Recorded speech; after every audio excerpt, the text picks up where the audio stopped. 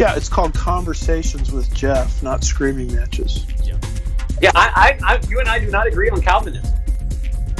But look how nice we are to each other. I think it's going to really shock a lot of people, thrill a lot of people. A lot of people are going to have to do some soul searching. It's like, you know what? What are you doing? You're spending all your time trying to destroy another Christian day because you don't understand what's going on, when you should be out there winning people for Jesus. Right. Thank you for the job you're doing. Thanks for being willing to address these kind of issues. They're vital to the church. I feel sorry for what's coming your way, but God bless you, man. It's a good, healthy conversation, and let's keep growing together in the Lord.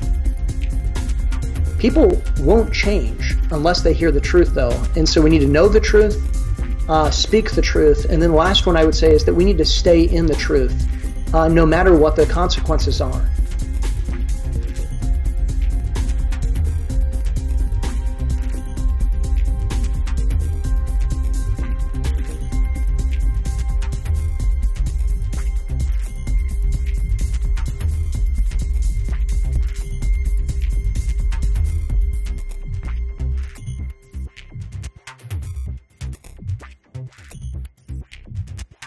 Okay, everybody, welcome to this week's episode of Conversations with Jeff. I'm really excited to have back again Bob Picard back to the podcast, and welcome, and glad we get to sit down again. Oh, definitely. It's actually a privilege for me to sit down and get behind the phone here and actually see you face to face and speak 3,000 miles apart about the things that are common between us. Yeah.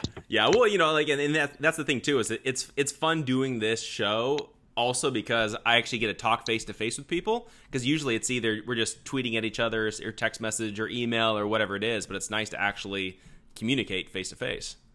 Oh, definitely. There's only what is there, 160 characters in a tweet, so there's only so much you can do. So yeah, it's good. Yeah, which probably contributes to a lot of the mass Twitter hysteria. Oh, yeah. Let's not go there though. Yeah, yeah, definitely. So, well, since the last time we had you on, you were able to you have a new podcast that you've got going. What was the name of the podcast, and kind of what are you taking a look at with that? Well, it's called Invitation to Christ, and we used to have a weekly Saturday morning program on terrestrial radio here in Massachusetts, and it actually gets a little pricey to do that, and much better to go out into the podcast world where you're able to saturate through many different platforms, and it works out good. I try to cover different things, try to have a variety of things, apologetics, a sermon occasionally, et cetera, and everything, and try to go, between 15 minutes and a half hour. I like to cover stuff like that kind of same stuff that you cover as well. A lot of social justice, things happening in the church, the apostasy that's apparently upon us all over the place. Just this great falling away from what used to be fundamental Christianity is now turning to just craziness. So those are the kind of things I like to look at and go from there. So. Yeah, well, welcome to the podcasting world, because it's there's a lot going on, but it's always fun seeing people pop up with new shows, and it's always new information, different perspectives. It's always a good thing. Right. Oh, yeah. And it's hard to keep up with everything at the same time, so you tend to find your own little niche, I guess. And it's strange how people are out there listening and hearing just from the limited time I've been using this platform, the Spreaker platform. It's amazing, just the slow growth just in the few weeks already, and the number of downloaders and everything from all over the world. It's great, and you just never know where somebody will be that needs to hear what you have to say. Let me correct myself. Not what you have to say. I like to more think of what God's word has to say. Yeah. Yeah, exactly. Well, and that's the thing that's really cool about this, is that we all kind of have that ability to put our ideas out there, and we're talking about ideas and biblical truth and discussing all these things, but at the same time we have no idea who's listening, in the sense of that could be the one thing that they're like, oh, that clicks, that makes sense, that changed my mind on something, and it's just we're just out here putting out ideas and putting out what we think is true, and it's it's totally a God thing what happens after that. Right. Amen. It happens all the time, more frequently than you would think too. So. Mm-hmm. Yeah. Now the other cool thing, and I've been excited to have this, have you a part of the GK to a certain degree. And, you've written a couple of articles, and the last one I really enjoyed. I believe it's called Mission Creep off the top of my head. You kind of explain kind of like what the main premise of that was, because it was a really good example of kind of what we're seeing happen in the church. Right. Well, something I wish around here, you're on the West Coast where you have something called, what is it, Whataburger? Yeah, we got some Whataburgers out here, yeah. And I hear that's the most successful burger franchise in the country right now. And we don't have them over here in the East Coast, but what I hear is the reason they're so good is because they specialize on two products. They have a hamburger and cheeseburger. Mm-hmm. And they do it well. And it used to be the church used to specialize in the Word of God and the gospel. And now it's into mission creep, as it's taken on all kinds of other things. It's the be all and end all for every malady and plague that you can have in your life. So you now go to church to not to be nourished in the Word of God. Church is now a place where you can get and all these things can be sublets of the church, where you can go and get the counseling for this and that, and it just goes crazy. So you have pastors and churches delving into areas where they shouldn't be, at least publicly. I think one of the oldest example is the Ed Young's 40 Days of Sex thing back like 10 years ago now. That's hard to believe. That's crazy that was that long ago. Yeah, it's like it feels like just yesterday, because everybody else is doing that same thing now. No matter what it is. But if churches were to go back to just preaching the Word of God and sticking with biblical theology, I think we'd have a much stronger church and a much stronger Christianity as well. But the way it's going, it's just melding into this business conglomeration, looking for competition of who can serve you best, kind of like Burger King versus McDonald's. It's Hillsong versus Bethel, and they're actually together, but it's like this competition of who can entertain the most and who can have the best coffee, etc. Yeah. That they charge for. Oh, come to Milton, Massachusetts. We give away our coffee. Yeah, I'll take that any day. There we go. Yeah. Yeah. But it's just that's what mission creep is, and it's a military term, taken from when we used to send our Marines in to do one thing, that was to kill the enemy. Now we go and they feed the enemy and house and clothe, which are all good things, but yet that's not the mission of the Marines. Just like the mission of the church isn't to do all these. And of course, we have to bring it up: social justice, which has become the new gospel, which cannot save. So. Yeah. Well, I think that's kind of been, this trend of the church is becoming so consumer driven, and it's how do we get people to come to our church? And and what's ended up happening is church plants are now the new entrepreneurial thing to do. It's right. It's no longer an evangelistic thing. It's how am I going to build my brand? How am I going to build it to where everybody wants to come? And then what ends up happening is all these churches keep popping up. They're not actually going out and winning the lost for the most part. What they're doing is they're just stealing people from other churches because they have a more entertaining band, or they have better coffee, or they have, daycare, or they have a better youth group, or whatever it is. It's a total different mindset. It's not how you grow the church in the sense of the true church. It's how you build a company. Right.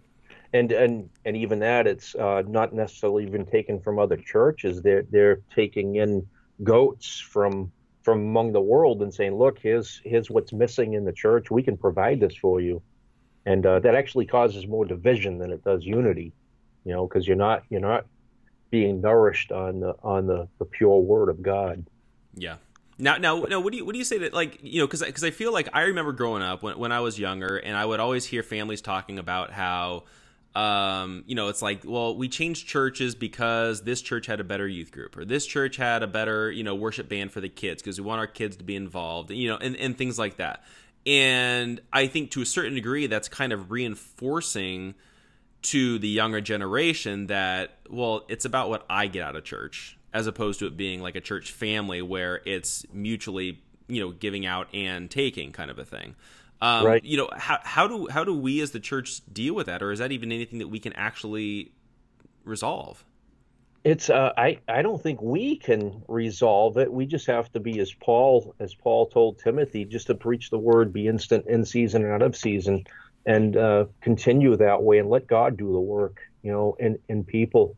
And it's as long as you have that attitude, you're not upset that church, you're not getting 1,000 people like the mega church down the street, and you have 40 people instead. I think that's actually more healthy to have like 40 or 45 people in a church. It makes stronger Christians, and it's something that's able to be handled by a pastor and everybody growing together. So I think it's beneficial in that way. Yeah. And no, go ahead. I was going to say, we have a couple. Myself, I have 6 children. They're all grown now. And we have another family that has 7 children, and they have teenagers, and the teenagers are going through that same thing. Our friends are cool. They go do all these other things. Church isn't cool. It's like, well, I don't really. I can feel for them, but I'm not in it to be cool. I'm in it to be truthful, and give what's needed rather than what's desired. As much as I love candy, I know I can't subsist on candy. I need to have milk and meat, to grow on, and that's what kids need too. And I was a kid one time. I hated that. I wanted a Hershey's bar, not a hamburger. And it's the same spiritually, especially with kids. But how do you overcome that? You keep on going, and eventually they will respect, and they'll understand what they're trying. What am I trying to say? They'll understand what's being fed to them at another time. So yeah. So I don't lose too much heart over any of that stuff. I just try to stay consistent and be there and be a shepherd to the flock. And I'm not a CEO. I'm not an entertainer. I'm not going to be found on the cover of Charisma magazine at all. If I do, it will probably be scandalous. I don't know. Look at this Pharisee. Yeah, exactly. Well, what's interesting is, I've been talking to somebody that I know that has recently planted a church, and they're going with an interesting concept of they're not having a senior pastor, they're just having a bunch of elders, and they're all kind of taking turns. Who you mean? Yeah. And but the fun thing that we've kind of talked about is what do you do when the church grows too big, right? And I've always had the mentality of, hypothetically, if I was to ever plant a church, and it would be, you have a church and then you grow to a certain point, and then you split, in a good way, and you have another local. So like if you have, let's say, 100 people, it's like you could split into 2 churches of 50. That's way more manageable for a pastor to minister to the people, as opposed to trying to grow to 3,000. You know what I mean? You're not walking through life with 3,000 people. You're walking through life with 50, maybe 100 max. Right. Yeah, you hit the nail right on the head with that, and I think that's the most healthy way to go. I personally think a max of 100 people is great. There were churches that have been bigger, of course, and they do well and everything, but once you get past that 100 point, and maybe it's 99 or 75 or 50 for some places, once you get past that point, it's no longer being the shepherd, no longer being caring for the sheep. It becomes just managing, time management and everything. And so I think it's healthier to do that when you start growing too much. I look forward to the day, when somebody says, hey, I believe the Lord is calling me to one day plant a church or pastor. I'm like, amen. Well, I look forward to that opportunity for people to desire to teach the Word of God and everything. Yeah. And that's great. So I'm fully on board with that. 40, 50, 100 people, and you can be effective in teaching rather than just being on stage. Yeah, well, and I think too is like once you start growing, and I think like I've been in churches where it's like 200, 250 people. It's like, okay, cool. Like you still in general everybody and that sort of thing. But then it's like once you kind of pass that 400 or 500 person mark. Again, these are all like generalities, not like a hard line thing. But you start relying so much on the senior pastor. Everything revolves around him, and where he becomes the face. And it becomes his church, and it becomes all this stuff, and it's like, and it's just at a certain point, it's like it's not how it's supposed to be, Like it's supposed to be we're a family. Different people have different giftings, but you're not the entertainer from the pulpit, right? And that's what's happened now too. I don't know. I may have sent a tweet out recently about just my love for congregational singing, and I know this sounds like it's a different topic, but it really isn't. It's the same thing, where get the hymn book out, and congregational singing gets everybody together and involved, whereas the worship band, yes, it's okay sometimes. The worship band is up there performing for the audience and not the body taking part in the worship. So I really feel strongly about that, about everybody being involved. And I love it. We're at a time now where that's happening. It's patience, but I've been pastoring for now, since 2011 in the church that we're at now, and now through all that, people are now gelling. They're growing together and finding their spots, and people are doing maintenance work, et cetera, and everything. It's a slow process sometimes, but instead of putting out a survey card, how are you valued? A connection card.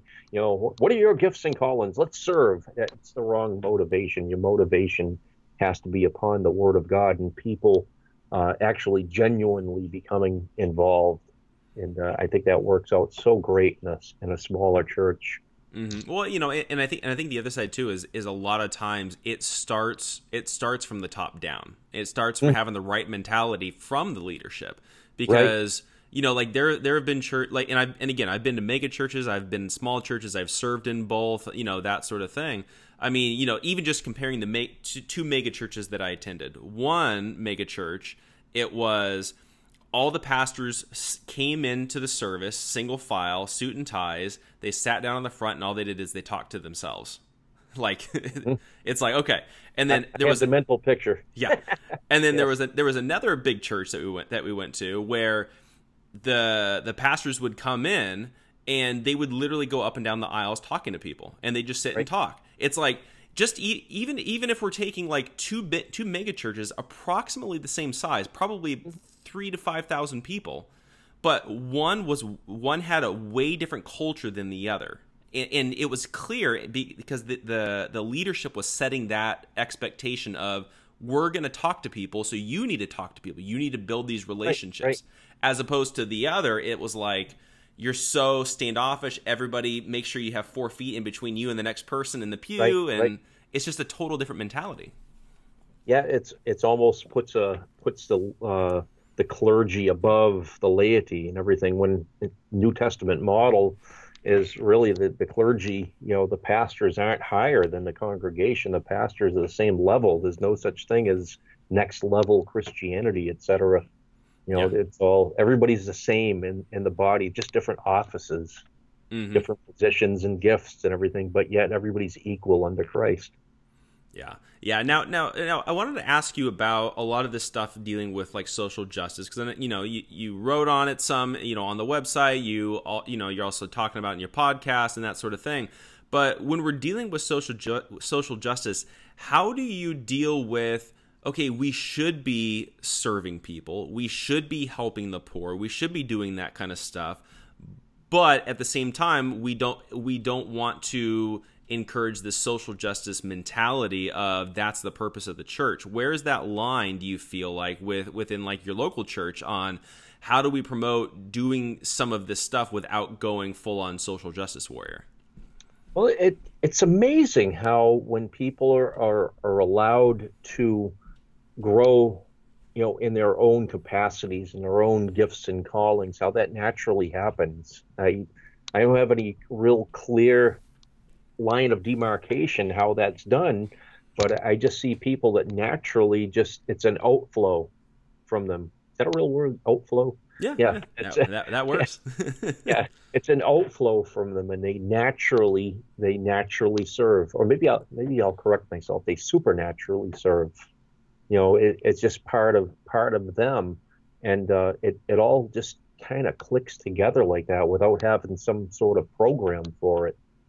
So I think when we get together on a Sunday, it's to hear the Word of God, to be united in that way.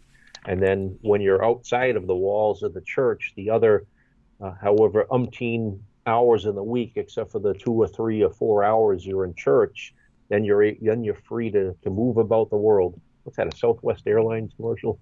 Probably. It sounds like it some should be. Commercial. Yeah, free to move. Yeah, one of the telephone companies, I think, that they're free to be able to minister the way they've been gifted.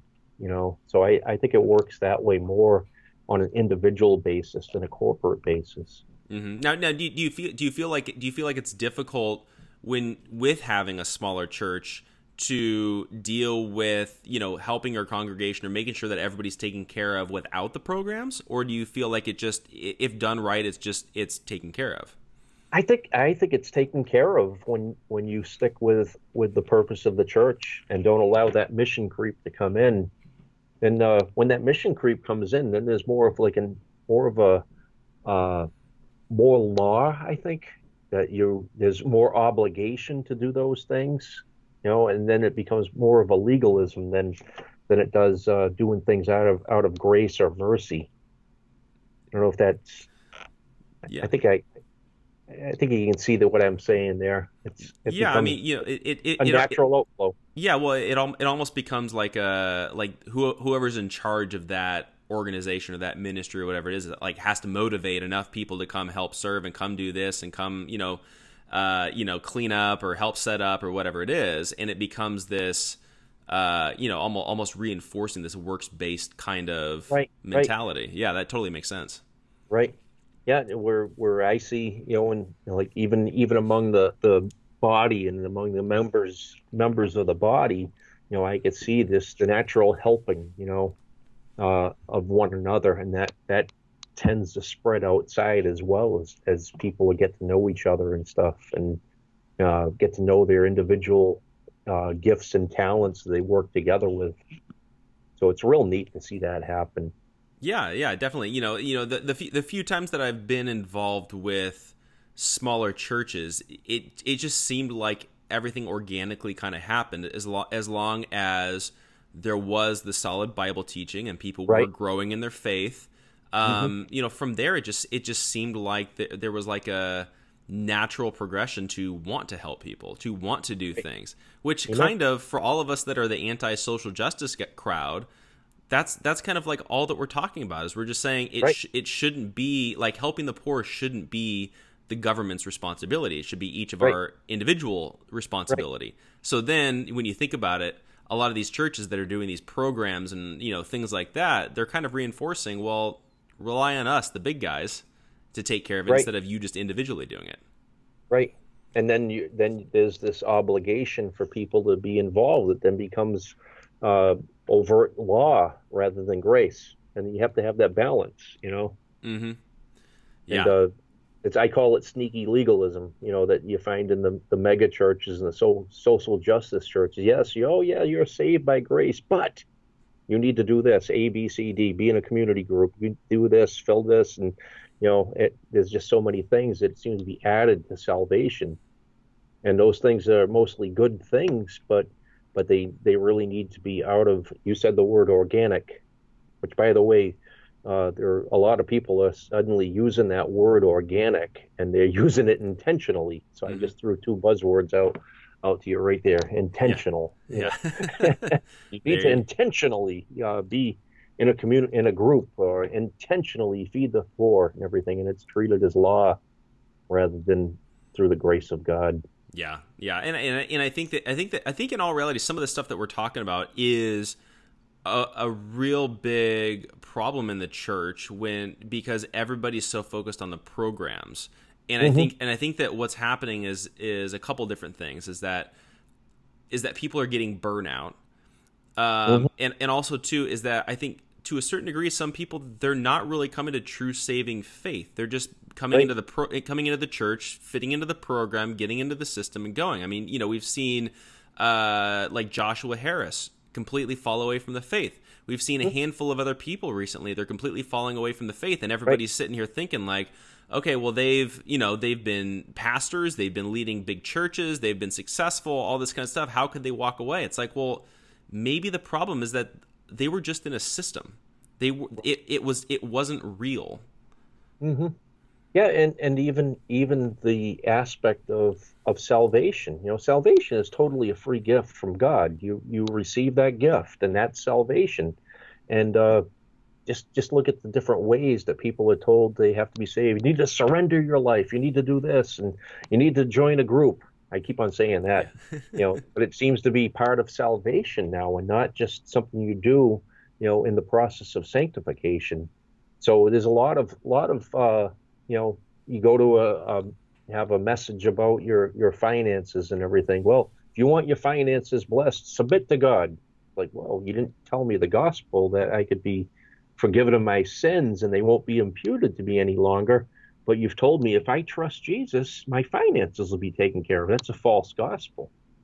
And I think that's where, especially the people from Hillsong now that are leaving the faith, that one couple days ago, I can't remember his name, says he's left. He's an atheist now. I don't know if he was ever part of the body of Christ. I don't know if he was ever a believer, but he's been under this social justice Marxist false gospel system for so long.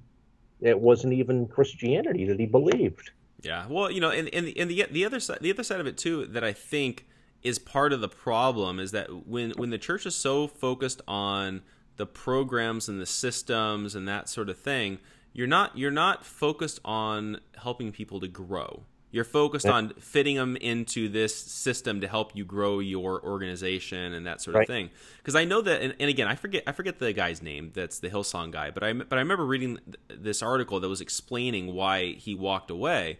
Right. And one of the things was he was talking about how nobody ever had answers to his questions. Right. When I was a worship leader at another church, and this was when I was the worship leader at this other church, that was when I kind of came to the realization of why theology is so important, because the church didn't put any emphasis on theology. And that was kind of like my wake-up call to all of this kind of stuff to help me to start studying and learning and, all of that. But there was one guy who was in high school at the time that I've kept in touch with him, over the years, but he ended up leaving the faith after, about a year or so after I left the church. And the thing that he said and that he told me was that he's like, the problem is that I kept going up to the pastors and asking them these questions that I had about salvation and about the exclusivity of Christ and about, all these different kinds of things, about miracles. And the pastor's response was always just have faith. Yeah. Trust, And what? Yeah, exactly. It was this blind faith. And then we wonder why people walk away, because they don't actually understand what it is that they're supposed to believe in. And the one thing that he said, and I'm not trying to pat myself on the back or anything like that when I say this, but he's like, Jeff, you're the only person who's ever even tried to answer my questions. Right. That's sad. It is. Yeah, you're totally right. And that's how it is all over the country, all over the world.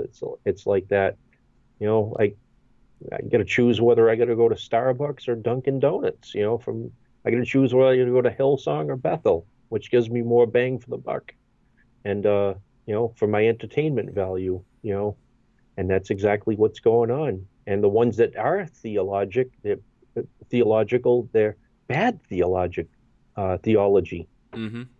It's crazy. And so that's what people are getting fed with, either nonsense or nothing. Yeah. I got to write that one down. Nonsense or nothing. It sounds like a great book title. Yeah, there we go. Yeah, that's it right there. Yeah. Well, I think part of the other problem is that for the most part, the guys that are preaching expositionally and focusing on biblical truth and theology, I think a lot of times what ends up happening is they're going so far in that they're only focusing on your intellectual knowledge. And so again, there's this happy medium of dealing with, like you have the charismatics that are so far, like the Word of Faith guys, they're so far on the emotional side. And then you've got the other guys that are so far on the intellectual side. It's like there's got to be a happy medium in there somewhere. Yeah. I tell them just to loosen their top button in their shirt, and they'll be a lot better off. Yeah. It's true. I can see, I've been on both ends of that and everything, and you can see that the need for that balance. I think being a Christian, being a pastor, it's serious, but at the same time, it's a blast as well. I love having times like this, and I love when I've had somebody, with me for years, and suddenly they say, you know what, it really hit me, this week, what happened? I'm like, I get a thrill out of that, out of just people getting a grasp of real what biblical salvation, what justification is all about. And because of that, you can have sanctification and have an absolute joyous time, in the faith. Of course, there's setbacks here and there, but for the most part, you understand. You know the end, so why not enjoy it? Yeah. So that is true. Yeah.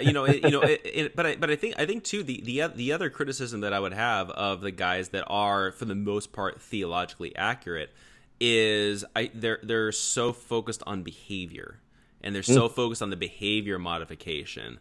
And it ends up, I can't tell you how many times, and these are coming from like well-respected leaders and, followers of these well-respected leaders, where they're saying things like, no Christian would ever do X, Y, or Z. And I'm sitting here thinking, there's plenty of examples in the Bible of Christians doing some pretty horrible things. Oh yeah, yeah. The key is how you respond to after you doing those horrific things. Right. But it just seems like again there's the systems set up within the church. There's the program set up within the church, but there's also this legalistic system set up in the church, which I think is equally or even more so dangerous. Well, they're two ends of they're two sides of the same coin. You have the one end, you have the old, picture the old time independent fundamental Baptists that if your hair is touching your ear, you're backslidden, or if you're a woman, your dress is 3 inches below your knee, that's horrible. Then you have the other end, you have the seeker sensitive end that just adds other things. Here's 10 steps you need to do to get right with God. They're both the same thing in actuality. When the reality is all those things the legalists have issues over is you have in Christian liberty, you have liberty to do those things. You have liberty to listen to rock and roll music. But there are people out there saying, "Oh no, it's of the devil." You have liberty. You don't have to listen to it. It's not banned. I haven't found it yet in the Bible yet. Thou shalt not listen to X, Y, Z, or whatever. Right. And you have that liberty to do that. It's how you use that liberty. So that's what the difference I think is. And I could never get up and say stuff like that from the pulpit that you're going to hell if you listen to something or something like that. Yeah. Well, now, as a pastor, and again, because I'm not a pastor or anything, but as a pastor, is it difficult dealing with issues within your church of dealing with like Christian liberty? Because that's a question that I always kind of have is because different people end up being convicted of different things, and then how do we wade those waters? Well, we can't address each and every one of those different things. I think that's what the seeker-sensitive church tries to do, and then they have 30 different things they're trying to deal with at the same time. When what you have to do is focus in on what the Word of God says. So I know there's people that I know that have a different view on drinking than I do. I personally, I don't drink. I think a Christian ought not drink, but I know Christians that have a glass of wine here and there, and they have the liberty to do so. I don't believe the drinking of wine is prohibited in the Bible. Drunkenness is, though. So, I can't address those in that way. Oh, I can't say, well, go ahead and go out and get blasted. You should have a couple of glasses of wine. I can't do that. And I don't think I can say, don't ever drink wine. Jesus made wine. It was real wine that he made, so I'm going to hear from some people about that. I know that. So yeah, but that's all in liberty. Don't use your liberty as a cloak of bondage. Well, another thing that typically gets brought up as an argument from the more legalistic side would be you don't want to be a stumbling block to somebody else. So basically, right. You almost have to go, which I totally get, but at the same time, there's also this mentality of you have to go with whatever the lowest common denominator is, and then you can't ever do anything for fear that they'll have a problem with it. How are we supposed to weigh those waters? And because it gets tricky to a certain degree. It's a tough one. I know people that would walk into a restaurant. You're going into an establishment, and they go in and say, "Look, you need to turn off your music, or else I'm not eating here." So I mean, if I were a restaurant owner, I'd say, "Well, don't eat here." Yeah. But these are Christian people that have that standard, but they're trying to put those standards on non-believers, etc. So you just have to go. That's why I like expository teaching and preaching. You just take the issues as they come, and then when they come up in individuals, you can deal with it. What do you think? I'm having this problem with this. I'd say, well, here's what I would do. I would take the high road in that. So they're difficult things, but I don't think there's a division. There's more of a division if you stray away from the Word of God, and let God's Word do the talking. That's the main thing. Yeah. Well, and I think now, to a certain degree, in the wider church, I think we're beginning to see this mentality from a lot of the leadership of it's almost like we have to have consensus on everything, and I think that may be part of why we're kind of progressing the way we are when it comes to like social justice and the cultural Marxism and that sort of thing. Because you got to think, you got organizations like the Gospel Coalition, and they're all in lockstep together. And right. they're all saying virtually the same thing, whether it's dealing with that there's systemic oppression or there's income inequality or whatever it is. It seems like there's such a wide consensus, and then they're demanding that everybody else agrees with them, and it's just like at a certain point, it's kind of the same thing. It's like they're putting these standards on everybody else that are extra biblical. And then demanding that everybody agrees with them. Right. It's like they get their marching orders from a central location in New York City in Redeemer Fellowship or whatever, from Tim Keller. He's it's like the beck and call, for the whole thing. Mm-hmm. And I don't know how they get on the same page like that, except for just constantly communicating that message. Yeah. Well, like I was even talking to somebody that's involved in like politics and and that sort of thing, who's in the know on like how everything works in the political realm. And he's like, they literally get emails in the morning. So like when you're watching Fox News and then you watch CNN, you watch everything, and everybody's saying exactly the same thing. Right. Yeah. They just finished reading their morning briefing from the Democratic Party or whatever organization that they're subscribing to, and they're just copying what they were told to say. And I guarantee you the exact same thing is happening with the Gospel Coalition. Tim Keller or his guys are just sending out their morning emails saying, "Hey guys, come on, we all got to be in lockstep here." Right. Yeah, I totally believe that. And they have their one area, but then what happens, you mentioned consensus. It's like they have consensus among separate groups, and then each of those groups seems to get their marching orders from a higher group, like the Gospel Coalition, and even seemingly different theologies and everything seem to have the same exact orders from someplace else. Like on the real extreme seeker-sensitive end is the Association of Related Churches, which is supposed to be a loose conglomeration, but they all look exactly the same. All this relevance looks totally the same as the next person's relevance. Yeah, you can almost not even tell the difference between a lot of these churches. I mean, they Right. do the same branding, they do the same marketing, they do the same programs, they dress the same way. It's again, Right. it's like they're clones of each other. I happened to listen to a message today, and they used the same exact message as I heard, the same exact example as I heard from a local person here just a couple months ago. It was like, yeah, same thing, and there's nothing really against that. I mean, I use quotes from people. I'll say, yeah, I heard so and so said this and everything, but they're like treating it like this brand new revelation. Yeah, I heard this guy was talking about I don't know what state they were in, Indiana, and they had was on the basketball team, and the other basketball team they were going to be going against had like a 7'7" guy. He had the same exact story about a guy from Kansas. It's like, all right, same exact story. Were they teammates? I don't know. They were from different states and different times, Yeah. But the exact same story that they ripped and read, just like the old news lines, that were you talking about. They send out, the daily email used to be, UPI News would put out the rip and read that would go to the radio station. It came off, you just ripped it and read it, and that's what they're doing.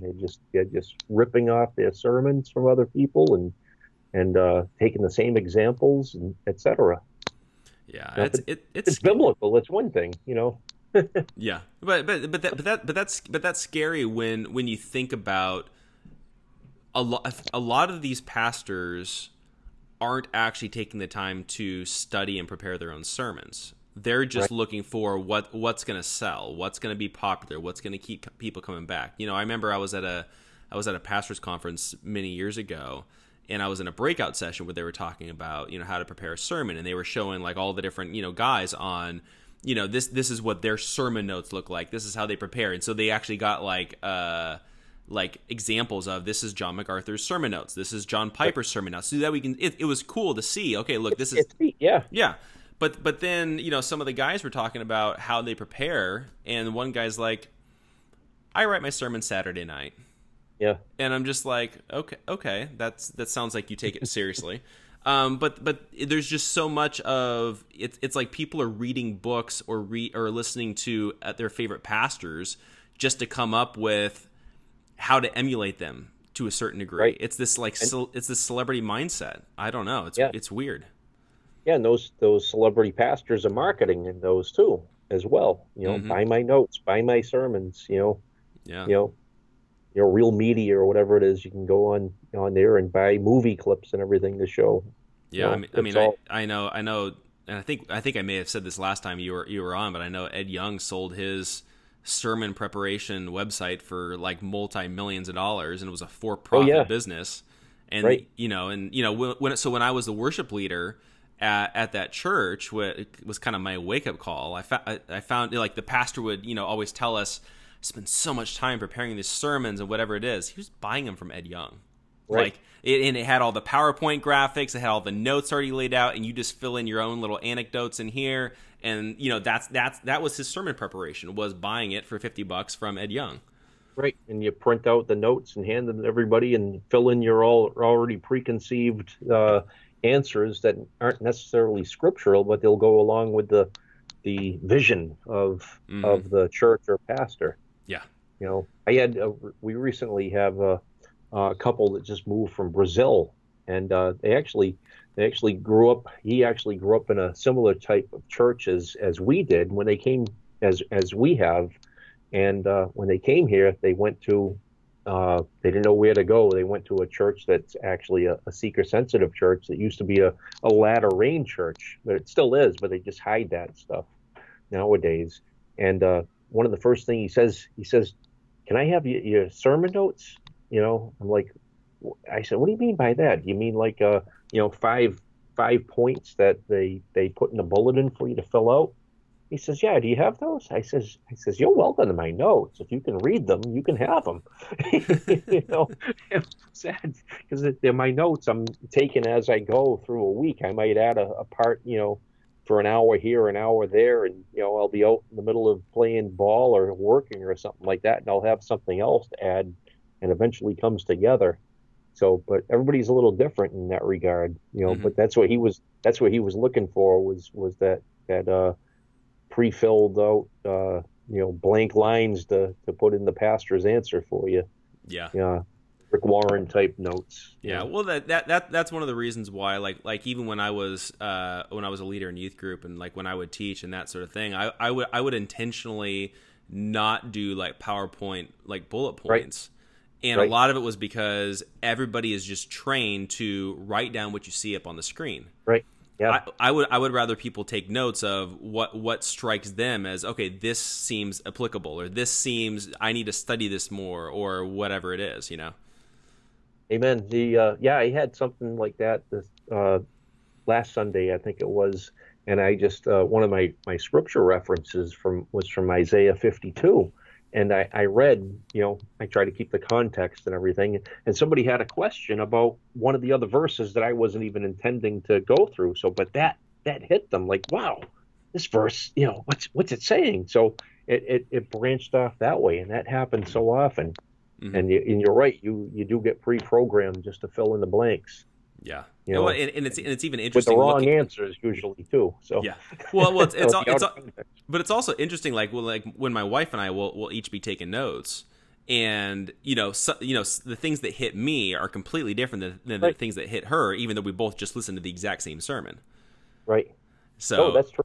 Yeah, as opposed to like you have 5 points and you just fill in the blank and everybody has the exact same word. It's just a total different experience. Yeah, no, because you have to have everybody lock and step going in the same direction, or else if anybody dares go against, that vision, they have to be cast out. Yeah, which also that goes along with this whole mindset within the cultural Marxism and the social justice stuff, is that what they're trying to do is they're trying to reinforce that everybody's the same. You're a part of the group. You're not an individual. Right. And and that's even being reinforced in the church. Even though a lot of the people that are developing this stuff, they may not even have any idea of what they're doing, but that's the implications of what they're doing. Well, yeah, through these, that's my. I think that's going to be my content of my podcast. Will be that same thing. I tweeted about authentic. What authentic means, if it's subjective and what you feel. I mean, to me, if I were to look at authentic, I would say authentic would be if it lines up with God's word.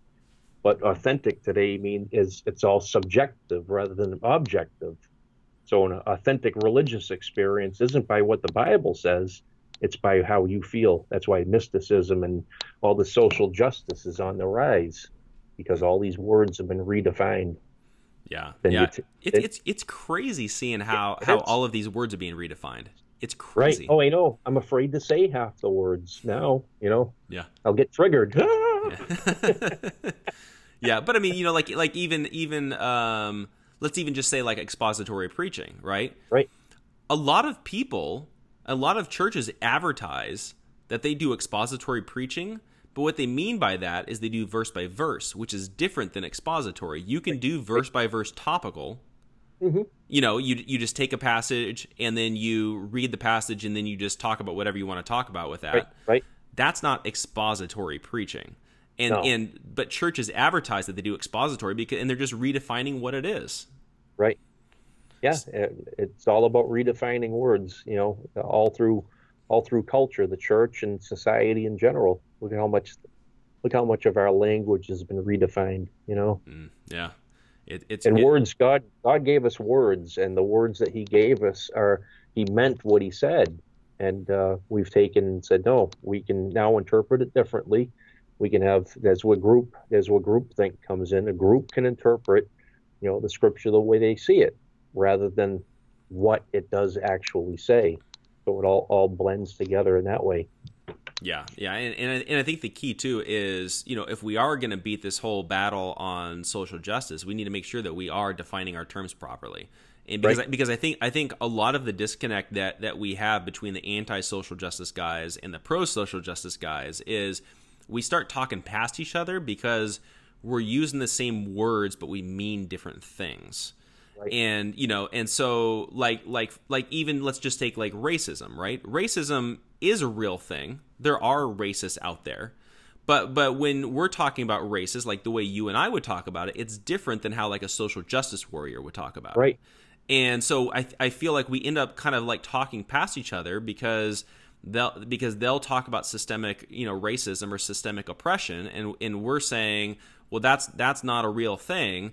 But then they're saying, so you're saying that there's no such thing as racism, and it's like, no, that's not what we're saying. It's like it's this circle because all the words and terminology is just getting redefined and being manipulated.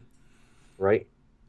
And again, the gospel, if the church would stick with the gospel and stick with the word of God, they would have a totally different approach to racism and stuff. I wouldn't see any racism at all if that were the case. I love it. Yeah, people from all different backgrounds together as one in the church, being Christians. That clears all that up right there. Yep. But when you're focused outside rather than on the cross, when you're focused on the symptoms of the system, that's when all those things come up. Yeah. Well, and when you think about it, like the real solution is the gospel. I forget what pastor it was that said it, but basically they're like, Jesus is the answer to everything. It doesn't matter what the issue is. I mean, even dealing with social justice, we could fix social justice if enough people believed in the true gospel. Right. And that's the thing that I think we're missing. I think we're getting distracted a lot by the symptoms of the problem, which would be the arguments against systemic oppression and, racism and sexism and bigotry and all that kind of stuff. That's just symptoms of the problem. It's not the root issue. Right. And they're scattering Christians away from the cross and separating people into all these different areas and, clean water, race, all these different things. Whereas if people were focused on the gospel and the cross of Christ, those things would be now not the goal. They would be, what's the word I'm looking for? They would naturally be part of the Christian's life to take care of those things. And yet you can have a united church and united on the cross. But as long as people are united on different things or separated in different things, you won't have the cross and the gospel going through. Yeah. The gospel is the thing that'll change people, and then they can go and bring those good works out. Yeah. Now, do you feel like a lot of this is intentional, because there is that mentality of divide and conquer, and I feel like that's kind of what we're seeing happening within the church right now. Do you feel like that's an intentional thing, or it's just a byproduct of just the craziness going on? The more I see it, I believe it's intentional. I believe there are forces, there are powers that want to see the cross and the gospel disappear. And fortunately, the Lord has an answer for that. He's coming again. Yeah. Whether they like it or not. I think they're trying to. I think there are forces that are trying to stop Christianity, stop the Lord from returning, but they couldn't stop him from coming the first time. They couldn't stop him after he was born, and they're not going to stop him this time either.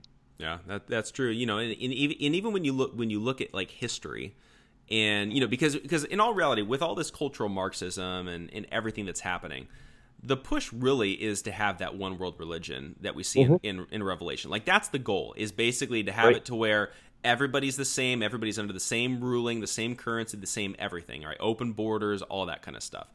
I mean, like, when we look at history, we see that historically there was always a push to have world domination, whether it was the Roman Empire, Nazi Germany, any empire. They would always get close, and then God would always say, yeah, it's not time yet. We'll pull that back yet. We'll let you guys implode, and then you guys can try again, kind of a thing. But I feel like this time it's a different mentality, in the sense of, historically it was always they're going to conquer the world. This time they're trying to do it from within. And I think that's kind of what's scary about this time, and why it's that much more important that the church gets this right, is because it's a totally different strategy that they're trying to employ here, but trying to get the same results. Oh, definitely. You're right about that. And, it's been a ploy for a while to, let's not try to take over the church. Let's join them. And the Rockefeller Foundation and the National Council of Churches and the World Council of Churches, that was their goal, is to change, to take the cross out of the church and replace it with works. And for a while, it seemed to work. That's where a lot of our liberal churches came out of, and unfortunately, a lot of the conservative churches are not overtly turning liberal, but they are covertly, because they're succumbing to the social justice, the same platforms that they had. Yeah. I was going to play an example, tomorrow, to be on Friday, of a clip of T.D. Jakes. Simply asked, you might remember it from, he was asked in the Huffington Post a few years ago about gay marriage. And he says, people can find their own kind of church to go to that. It's like, wow. I mean, that just hit me just a couple of days ago. I said, that's right there. That is the goal of the social justice warriors, and the goal of these people is to get rid of the true church, the true gospel. And make up your own. Have your own group. You can be homosexual and have your own church. You can be pro this, pro that, and all these different groups. And there's that group thing. Yeah. Well, and also too, but that's also, again, a symptom of the problem of this entrepreneurial mindset within the church. Is you're making a church in order to appeal to a certain specific type of people, right? Whether it's young, old, in this instance, straight or gay or whatever it is. You're doing this business strategy to try to entice these certain small select group of people in. I mean, when you look at the New Testament church, it was the local church. It was dictated by where you lived. It wasn't by who you are. And that's what I think is missing right now. People will travel an hour to go to a church because it relates to them, as opposed to going to their local community and going through life with people. Right. Well, because a lot of the local churches have also gotten away from sound doctrine as well. Making a central clearinghouse of come and get everything you need. Sounds a lot like the schools and everything, and the aftercare centers and everything they have for the kids. It's all the same model. Let's let the government provide everything for you. Yeah. And then, let's have the church provide everything for you. Yep. The gym, daycare, yoga classes, all this stuff that the churches are now doing. It's out of the realm of what the Christian church is supposed to be. Yeah, I mean, when you think about it, like, it's the government is trying to replace God by having us rely on the government, and then the church is taking that same strategy. Right. Instead of having us rely on God, we rely on the church. Right. That's what was it? Peter Drucker's three-legged stool. Yeah. Government, church, and what was the other one? Entertainment. I think so. Was it? Yeah, I can't remember. It was either education or entertainment. I forget what it was. Yeah. Education, politics, and the church. The three-legged stool of society. Got to get those all together. Yeah. So nothing new under the sun. Definitely. Yeah. I mean, it's packaged. Oh yeah, I mean, and again, that's the crazy thing about this, is that this, like, I feel like past compromises we've seen in the church have been primarily theological ones.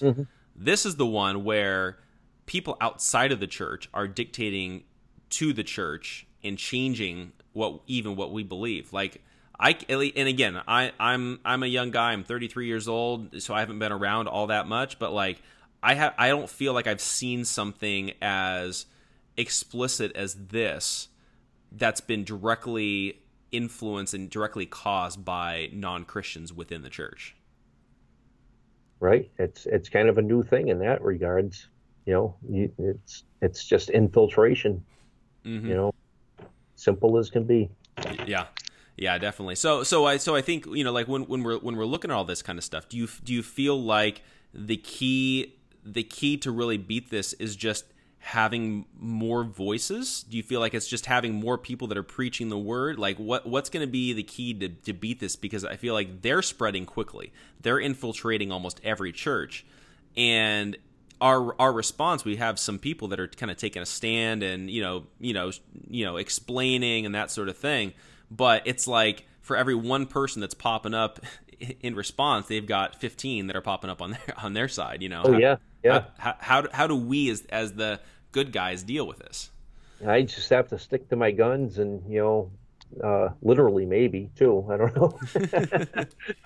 Stick to my guns and look at reaching one person at a time. In the church and solidifying what remains.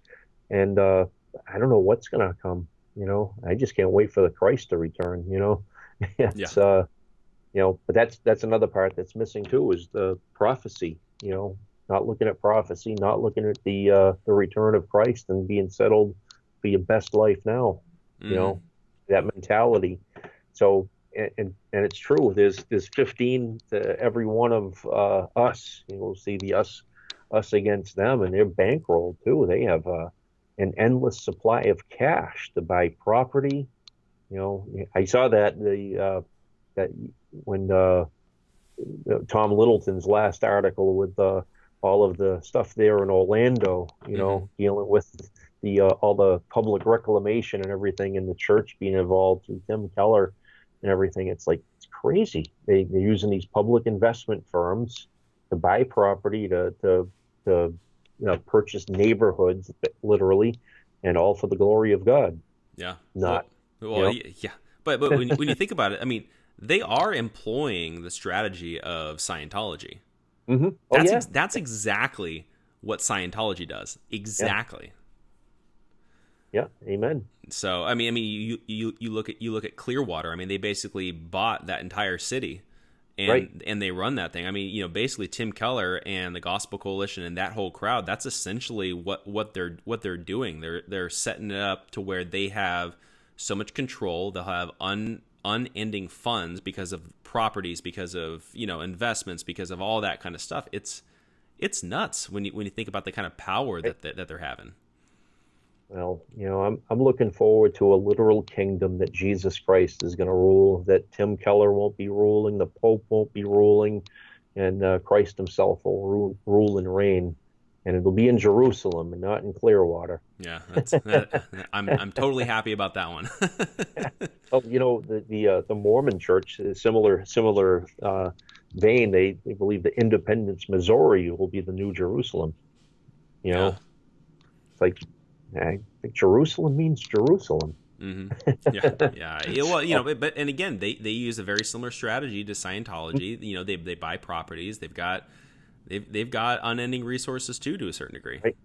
Yeah, and I think they have some really upper end investors like George Soros, and Rick Warren definitely works along with George Soros. Mm-hmm. Through all of his foundations and everything. Yeah. So they're bankrolled and they're able to buy all this property. Yeah, it's nuts. I'm looking at the world and I'm just like, I've never thought that everything would be imploding this quickly. No, it's been just over the last few years, and well, maybe 10 years. Like we were just saying when we started, it was like, wow, that was 10 years ago already. What were we talking about? I don't remember, but it was just 10 years have flown by like that. Yeah, and that's really when things started getting ramped up, and you see it all over now. Right.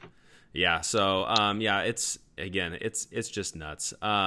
So, as we're kind of wrapping up and that sort of thing, but, how can people, follow your podcast to kind of keep up on what you're talking about? And I highly recommend, everybody checking out and subscribing and that sort of thing. Cause I know, Bob, you keep putting out good content and good information. So keep that up too. We'll try to, as we have the time and everything to do things, everything. Yeah, you can find us on our church website. It's God's Grace bc.org or .com.net. All of those work, or godsgracebiblechurch.com, net, org, whatever else, that they all work as well. And then the podcast can be found. It's on Spreaker.com. If you look up Invitation to Christ podcast on Spreaker, and you can find it on iHeartRadio, SoundCloud, Google Podcasts, and I think it's on a couple other ones as well. They put it out there, so that can be found there. And we're on Facebook as well, and Twitter, all that stuff. I can't even think of the GGBC01527 on Twitter, and it's all out there. We'll just continue to just put out what we can, and the Lord's coming soon. I'm waiting for that shout, that trumpet sound. So exactly. So. Well, again, thanks for sitting down and doing this again. I really enjoy it. I really enjoy every time we do this, and we'll have to do it again sometime down the road. Oh, definitely. And I'll have to have you sometime and come up with some questions for you to answer and stuff, and just have this conversation. This is a good time. Here's another word that's really misused now is conversation. We're having a conversation. Yeah. And how many churches now, they don't have teaching and preaching. They have conversations. Our conversation today. That means that dialogue, they come into a consensus rather than teaching the truth of God's word. So, but we can have these conversations like this. Though. The conversation should be before and after church. Right. Amen. There we go. Yeah. So definitely. Well, thank you so much. We really appreciate your friendship and support and all that kind of stuff. And again, we'll do this again sometime. Well, yeah, definitely. And I'm going to have you sometime on the Invitation to Christ podcast too as well. Sounds like a plan. I'm there. All right. Sounds good. Okay. Thanks so much.